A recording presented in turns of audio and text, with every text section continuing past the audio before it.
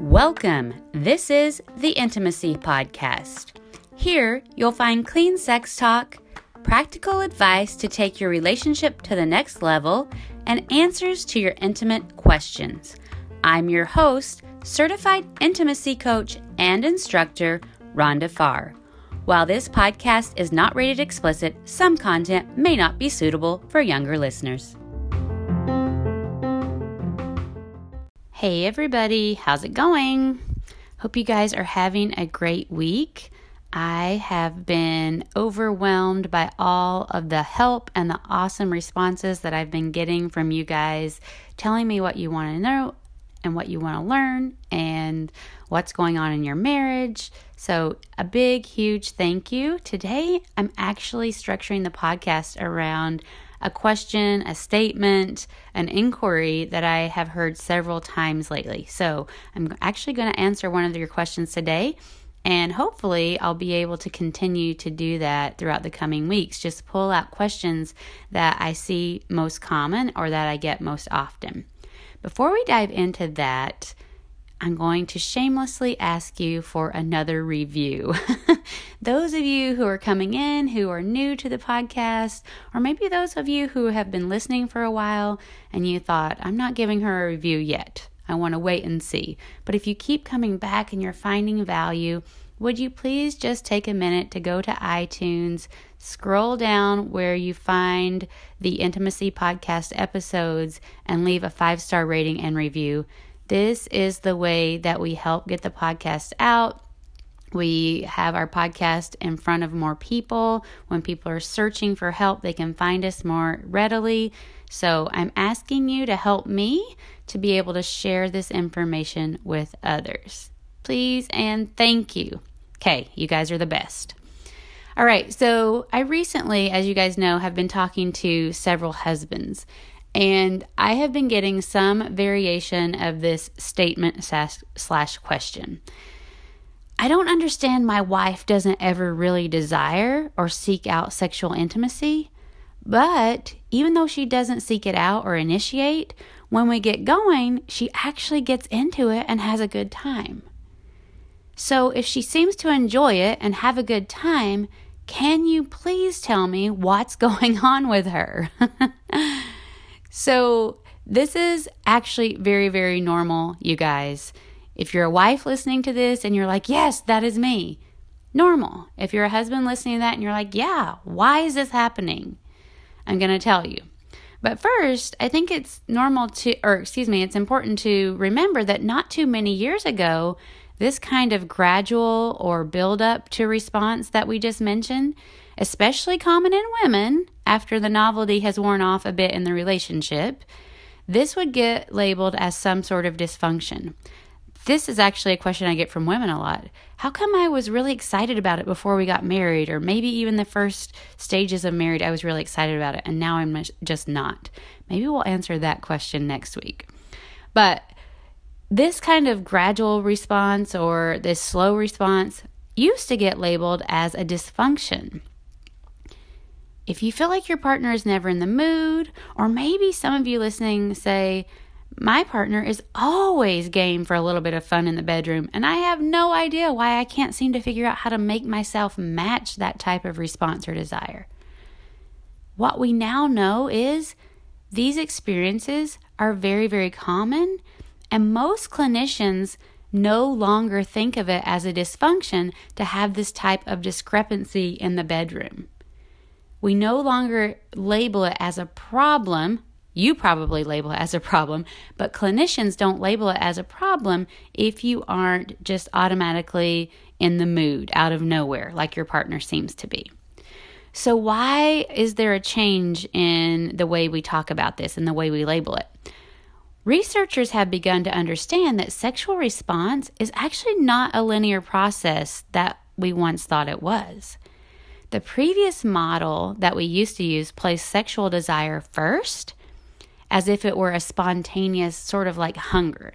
Most of us will just get hungry out of nowhere if we haven't eaten in a while. That's how we used to think about sexual desire as well. And some people, you're like, well, no, that is how I experience sexual desire. So stay with me. If you are on either side of this, I want you to know you're both perfectly normal and they're both perfectly healthy experiences of desire. They're just different. Many people are concerned about it though, especially when we're talking about how it affects our own relationship. So many of us want to know, do I have too much desire? Do I have too little? Is there something wrong with me or my partner? And I think we think about it this way because we just want to be compatible. We want it to feel more natural and easy. We want it to flow.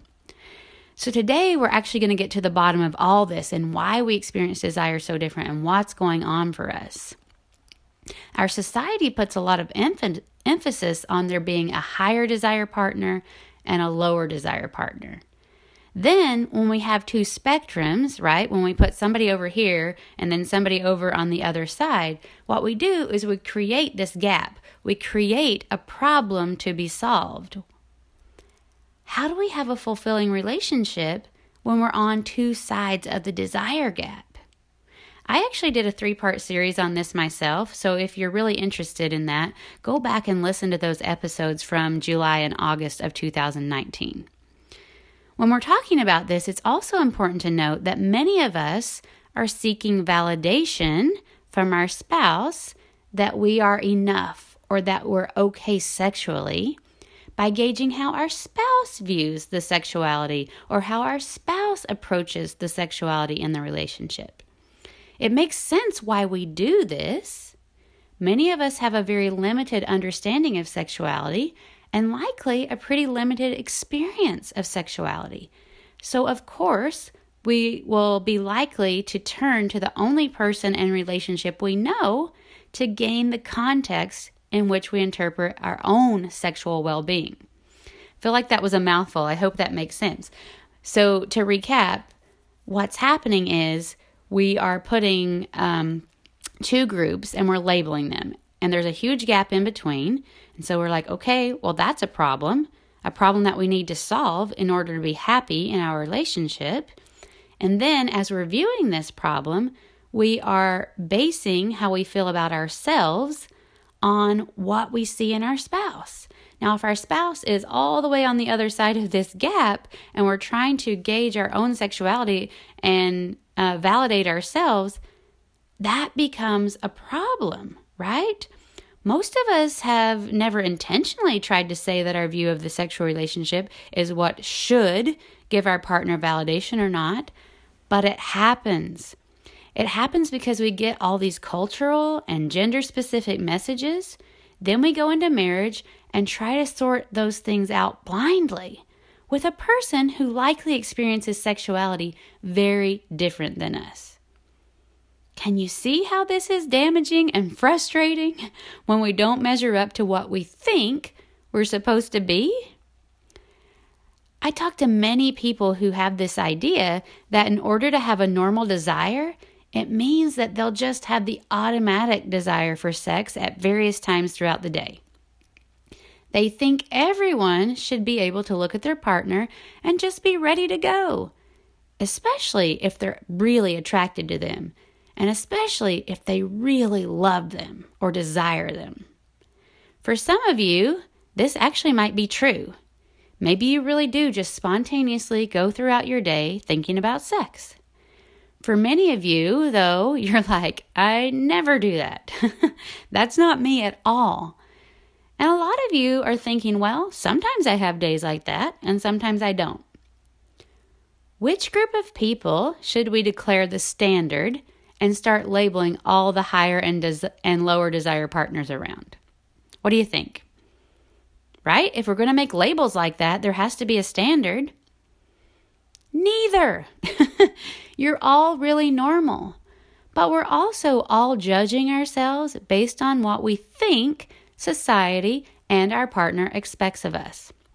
Now, to be clear, there are some extreme outliers that might be outside of the realm of what most professionals would label as normal, but those are rare. I also want to throw in a quick note here about extenuating circumstances. If you or your partner are experiencing trauma from past sexual abuse and haven't worked through it, you will be experiencing anything that you view as sexual with a whole different lens, okay? When sex and sexuality equate to danger, to pain, to trauma in your brain, your experience will likely be very different than what we're talking about today. So I highly encourage you to seek out professional help. And please don't judge yourself or beat yourself up based on your lack of experience with anything that I mentioned today. Your experience is a little bit different and not what I'm talking about, okay? If you or your spouse are dealing with trauma, just know that some of these things we're talking about might not feel true or relevant, and that's okay. Seek out help that you need. Okay, that very important distinction having been made, I want you to know that most of us are labeling our desire as a problem because it doesn't align well with our partner or because we perceive it to be a problem based on the limited context we're judging ourselves around. But if we go to the research on the matter, we now know that there's so much more to consider. Are you familiar with the terms responsive and spontaneous desire? They're pretty much exactly like they sound, and I've already alluded to them a bit. And all of us will probably have some experience of both types of a desire throughout our marriage. Before we even dive into all that, though, it might be helpful to understand this part better as well. I want to call out the difference between arousal and desire while we're at it. I could probably do a whole podcast on this one day, but for now, just think of it like this. Desire is the wanting or craving of physical intimacy, while arousal is more about the physiological changes in your body that happen when you're excited. Contrary to what many people believe who use these words interchangeably, arousal does not equal desire. And this is super important too. Desire doesn't always equal arousal. There are lots of reasons for this that perhaps we'll talk about at a different time, but for now, just know that someone could be aroused but not experience desire. And as odd as it sounds, many partners truly do desire and want their spouse, but are unable to get themselves to arousal. So if you're scratching your head, I'll give you an example. Some sexual abuse victims have felt extreme shame and confusion when their bodies had a physical response, right? That arousal to something that was sexually relevant, but not welcomed or desired. Does that make sense? So your body might experience something and say, your brain will say, hey, this is sexually relevant. And so you experience the physiological symptoms of arousal, even though you do not desire or welcome what is happening.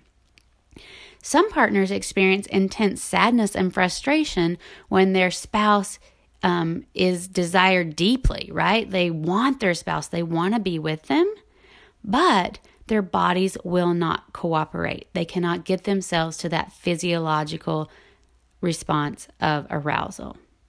You can only imagine how frustrating it is for somebody who wants to experience arousal, but they can't seem to get there.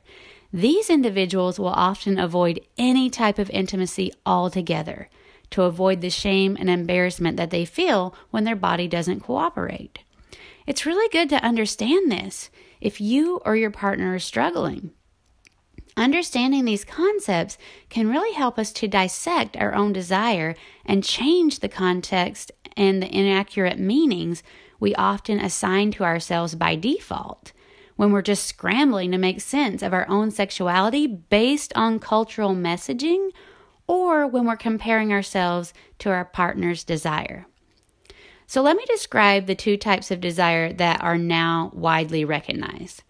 Spontaneous desire is likely happening when someone feels like they are experiencing arousal first or feel in the mood for sex out of nowhere without any stimulation. Or more accurately, They usually just aren't aware of the arousal being in a response to some outside stimuli because it's happening so very, very quickly. I was recently reading some responses in a forum, and some men were talking about this, about how sometimes it just seems to happen out of nowhere. And they talked a lot about experiences as a teenage boy that felt like it was uncontrollable. Not all men, but statistically, more men will feel spontaneous desire than women do. In the book, Come As You Are by Emily Nagoski, she says about 75% of men and 15% of women is what the research says when it comes to experiencing this type of desire. So when we think spontaneous desire is the prerequisite for a healthy libido, which is what a lot of us are thinking, right? Like we have to have this spontaneous desire in order to be healthy in this marriage. That's what we used to think. That was the old model that clinicians used. But when we look at sexuality this way, we're leaving out 25% of men, so a fourth of men, and a whopping 85% of the women. That's a problem. Can you see why we've been thinking that something is wrong, that we're broken, that we're defective? And even those who seem to be desiring sex spontaneously will also experience responsive desire as well. Now, by responsive, we mean that the desire for sexual intimacy starts after some type of emotional or physical stimulation. Basically, something sexy starts happening and then you're into it. So here's the answer to the head-scratching question we started with. Remember, I don't understand my wife can not want sex at all. But then, when we finally get going, she's totally into it and she loves it. Why is it so hard for her to want sex like I do? Why can't we figure this out? It's because she's experiencing responsive desire more often than not. And all of you out there asking this question, take note. It's not because she doesn't love you, or if you're in the opposite side of this, it's not because he doesn't love you. It's not because they don't desire you at all. It's probably not even because they don't value intimacy. Your partner is just different. They experience desire differently. Now, if you don't know any of this, and most of us don't, because it doesn't even occur to us to go do the research to figure it out, can you see how one might feel broken, inadequate, or be totally confused by their partner when they're in a relationship with someone whose desire response is opposite from their own? Can you see how it would get frustrating and lonely? I know you do, because so many of you are experiencing this firsthand. It can be especially shameful if you're an outlier in your gender group. A woman who has high desire and experiences more spontaneous desire might have a lot of shame about that. Same for a man who has a lower desire. I have known some women to experience more spontaneous desire and some men who experience more responsive desires. It happens. And guess what? If that's the dynamic for your marriage, you can rest assured that you are still within the normal range. There isn't a right or a wrong here. The sweet spot is to stop judging yourself. Stop judging your partner. Stop judging your relationship and start learning. And more importantly, learn how to use this information in a way that improves your intimacy. We don't listen when we feel judged, right? If you're judging yourself, you're probably so stuck in that judgment that you're not listening, you're not understanding, you're not seeking solutions. If you're judging your partner and you're judging your relationship, same thing. We don't listen when we feel judged. Frustration and guilt trips might get you what you want occasionally or momentarily, but it won't change the relationship overall into something better that you want anyway. It might make it worse. Understanding and empathy open us up. When we become aware of what's going on and we share it, It empowers both of us in the relationship. If you or your partner experience physical pain during sex, or as mentioned before, are struggling with past abuse or trauma, or perhaps you're a man who's experiencing ED, erectile dysfunction, these are situations that might result in one learning to shut down desire altogether as a way of self-preservation or a defense mechanism. If you are experiencing this, I encourage you, I plead with you to please seek out help. This will continue to be a barrier in your relationship and in experiencing any type of desire, allowing yourself to feel any of that if it's left unaddressed. Most people, regardless of gender, will experience a blend of contextual desire within their norm of some responsive and some spontaneous sexual desire, okay? Even if you're not aware of the factors at play, you're probably experiencing both. Things such as stress, illness, children, financial burdens, all these things play a significant role in the way we feel and express desire. So many of you are still out there thinking that you just aren't sexual, or maybe some of you are out there thinking that you're too sexual. I've definitely talked to men and women who have felt this way before as well. You're thinking that you're not sexual enough or over-sexual, and because of this, you can never be compatible with your spouse. I want you to know that just simply understanding and recognizing how you experience desire and being aware of the context in which you experience it can be a huge breakthrough in facilitating change, acceptance, and satisfaction in your relationship. Maybe your husband feels more desire when he's seeking an emotional connection with you, and he feels the two of you have been distant for a while. Maybe your wife needs time and help transitioning out of mommy mode. It would certainly make sense that she isn't experiencing desire while in the throes of mom duties. These are the things I want you to start noticing. These are the things I want you to try to start being more aware of. Take a minute this week and notice when you feel desire or arousal. What are you thinking? What are you doing? How can you capitalize on the information you learn as you become more aware? I promise you, my friends, as you understand and embrace your differences, stop judging yourself and each other and your relationship. As you embrace what's going on, that's where you can work on improving how to come together and address your relationship as a whole. All right, good luck. Let me know how this works out for you and what your thoughts and questions are. I'd love to hear. Have a great week.